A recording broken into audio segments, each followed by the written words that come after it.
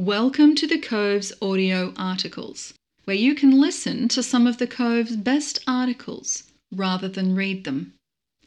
This article is titled, "What is Grey Zone Confrontation and Why is it Important?" This article was written by Anthony Robertson. The supreme art of war is to subdue the enemy without fighting. Sun Tzu. In a 2019 speech, Defence Minister Linda Reynolds stated, "While we can make no assumptions about the character of warfare in the future, we must do everything in our power to anticipate and plan for what this most likely will entail. What is clear now is that the character of warfare is changing, with more options for pursuing strategic ends just below the threshold of traditional armed conflict, what some experts like to call grey zone tactics or hybrid warfare. It is vital that we be able to bring all of our sources to the national power to bear on this problem, not just those of defence. We need to better understand potential adversaries' thresholds and risk appetites alongside our own." The 2020 Defence Strategic Update describes the grey zone as activities designed to coerce countries in ways that seek to avoid military conflict, paramilitary forces, militarization of disputed features, exploiting influence, interference operations, and the coercive use of trade and economic levers. Grey zone tactics, confrontation, and conflict relates to the use of non-military means below the threshold of armed conflict to achieve political objectives. Grey zone confrontation is the dangerous grey area between peace and war. Activities can include political and election meddling, cyber threats and attacks, economic coercion, use of proxies, and many other measures, including military action. According to Andrew Dowes and Sasha Dominic Bachman, it uses the ambiguity of international law, the ambiguity of actions and attribution, or because the impact of the activities does not justify a response by governments. Left unchecked, grey zone activities can undermine governments. Grey zone activities are generally unseen and insidious. There are no rules and the front line is everywhere. Miscalculations in the grey zone can also inadvertently lead to armed conflict. Having awareness of grey zone activities can assist us with countering it.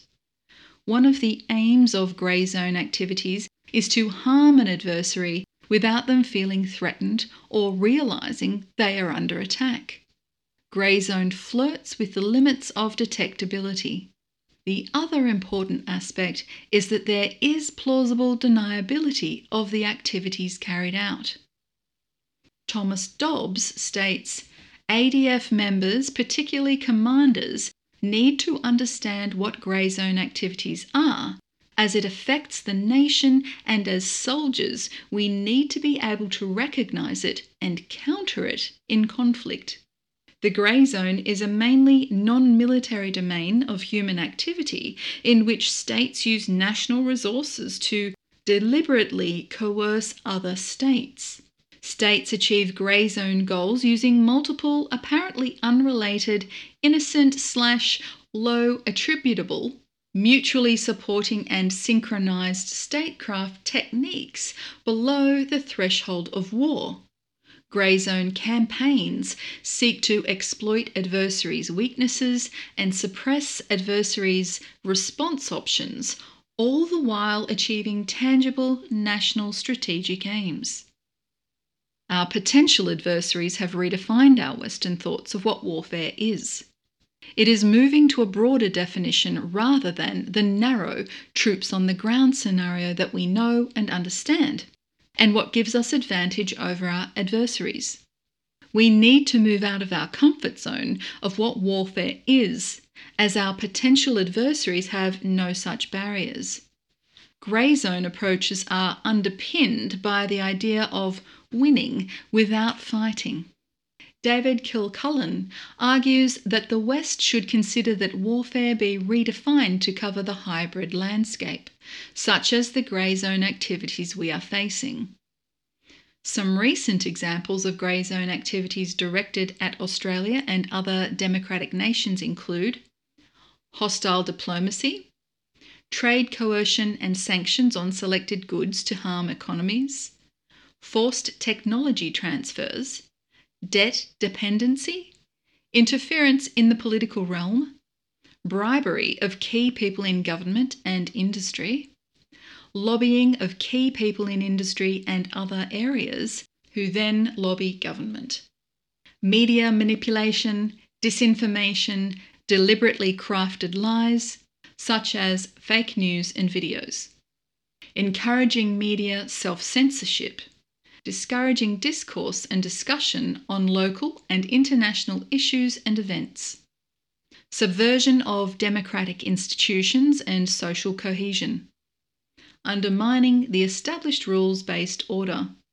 foreign intelligence activity, espionage and foreign interference, incursions across sovereign borders, industrial espionage such as stealing intellectual property, cyber intrusions into government and industry computer networks, cyber theft and advantage such as large-scale data breaches, hacking infrastructure to target computers containing sensitive and classified information. All of these activities seemingly have nothing to do with the warfighting that we trained for, yet they undermine democratic nations, governments, and institutions. Grey zone proponents manipulate the narrative to promote their preferred one. These activities also seek to send unmistakable signals to other countries to cooperate and watch what they say or do in relation to the adversary. Grey zone activities can undermine democracy, values, belief systems, and laws, often without the knowledge that it is occurring. If grey zone activities erode democratic institutions, governments, and the media over a sustained period of time, a nation may not have the will to counter an adversary or use its military in conflict. In a speech to the Australian Strategic Policy Institute in 2019, the CDF General Angus Campbell stated that Western democracies such as Australia are exposed to grey zone political warfare tactics.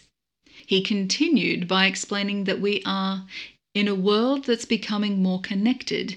These activities range from information campaigns, cyber operations, and theft of intellectual property to coercion and propaganda. Grey zone operations that subvert, erode, and undermine break international rules and norms, but ones that, in the eyes of the targeted state, fall short of requiring a war response, at which authoritarian countries excel. He also stated that democracies which champion openness and transparency are poor at the dark arts of political warfare, which constitutes a form of masked aggression. A case study: Russia's takeover of Crimea. From February to March 2014, the Russian state carried out a successful grey zone campaign in Crimea, which led to the illegal annexation of the region. The grey zone activities used were severe economic manipulation, disinformation, manipulation of social and mass media, the use of proxies, diplomatic manipulation, and then military action. In early 2014, the Russian government sent in undercover special forces and agents of influence to Crimea for several months to shape the environment and foment regime change, working with pro-separatist forces. In late February 2014, Russian forces entered the country and seized key government and media installations. These forces looked like soldiers, but they did not have any insignia on their uniforms. They were labelled Little Green Men by Ukrainians. They used Russian equipment, weapons, and uniforms. The Russian government initially denied they were Russian soldiers until April 2014. They then told the international community that they were only there to assist the local Russian-speaking population and would withdraw as soon as they weren't required. When information counter to Russian interests appeared, Russian leaders dismissed it. They put out false and misleading media claims to muddy the situation, aimed at delaying an international outcry and response. In March 2014, they instigated a referendum. According to Stephen Pfeiffer, the referendum was illegal, with poor turnout and no option on the ballot paper for Crimea to stay within Ukraine. Russian officials sought to justify the referendum as an act of self-determination and stated 97% of the population voted to join Russia, with a turnout of 83%. 2 days later, Russian and Crimean officials signed a treaty of accession. Russia's Federation, Assembly and Council then ratified the treaty. So, by March 2014, the takeover of Crimea by the Russian Federation was complete. How it was carried out. So what grey zone tactics did the Russians use to carry out the operation and make it successful? According to Ben Nimmo, Russia's grey zone tactics in Crimea were what he terms the 4D model, which was to dismiss, undermining and denigrating opponents and defying facts, ignoring and insulting critics. Distort, twisting facts and making up evidence, putting out a false version of reality. Distract, turning people's attention away from their activities to other countries' activities, the "what about what you're doing" tactic.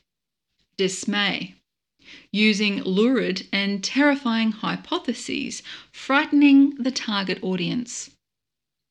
In his analysis of the Crimea operation, Kilcullen states that the Russians effectively used reaction time parameters to carry out the operation, which were detection time, how long it takes international intelligence surveillance and reconnaissance systems to work out what was going on, attribution time, how long it takes for analysts to determine who was responsible for the takeover, decision time, decision makers working out what to do about it, countries working out how to react, mounting and launching time, how long it takes to take action against the aggressor.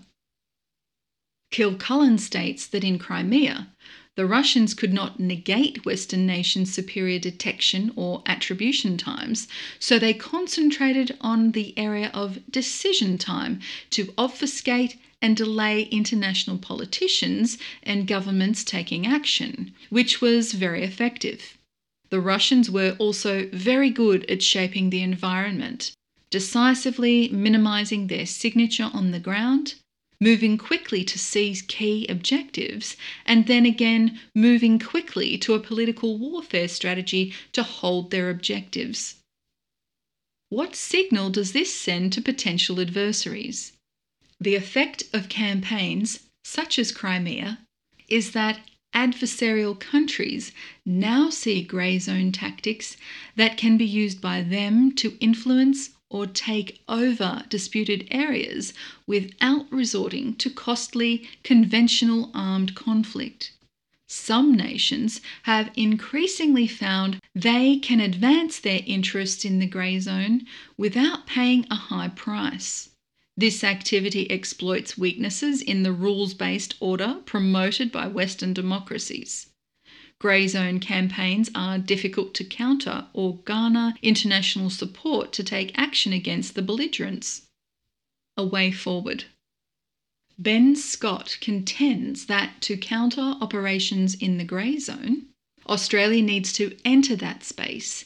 That will require mobilising the full spectrum of Australia's national power, from cyber operations through to intelligence and development aid to proactively shape our regional environment. At the same time, Australia also needs to preserve the rules-based order. Australian activity in the grey zone still needs to accord with Australian values, legislation and broader interests in the rules-based order. At the strategic level, according to the Defence Strategic Update, Australia seeks to counter the grey zone threat by focusing on strengthening the rules-based order and improving regional cooperation. But what about at an organisational or individual level in the ADF?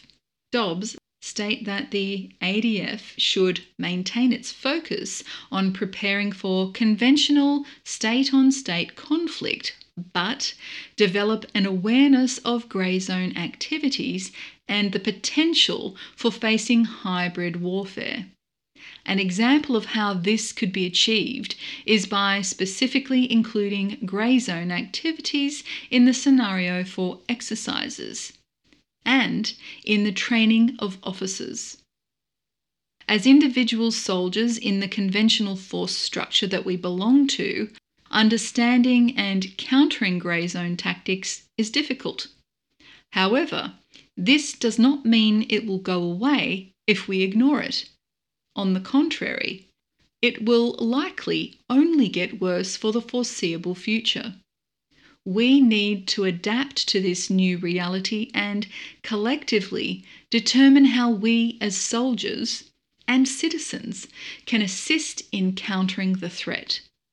Part of the solution should be to increase awareness of grey zone confrontation and conflict, develop and refine tactics and doctrine in the area, receive ongoing training on it, and incorporate grey zone adversary tactics in our field exercises at every opportunity.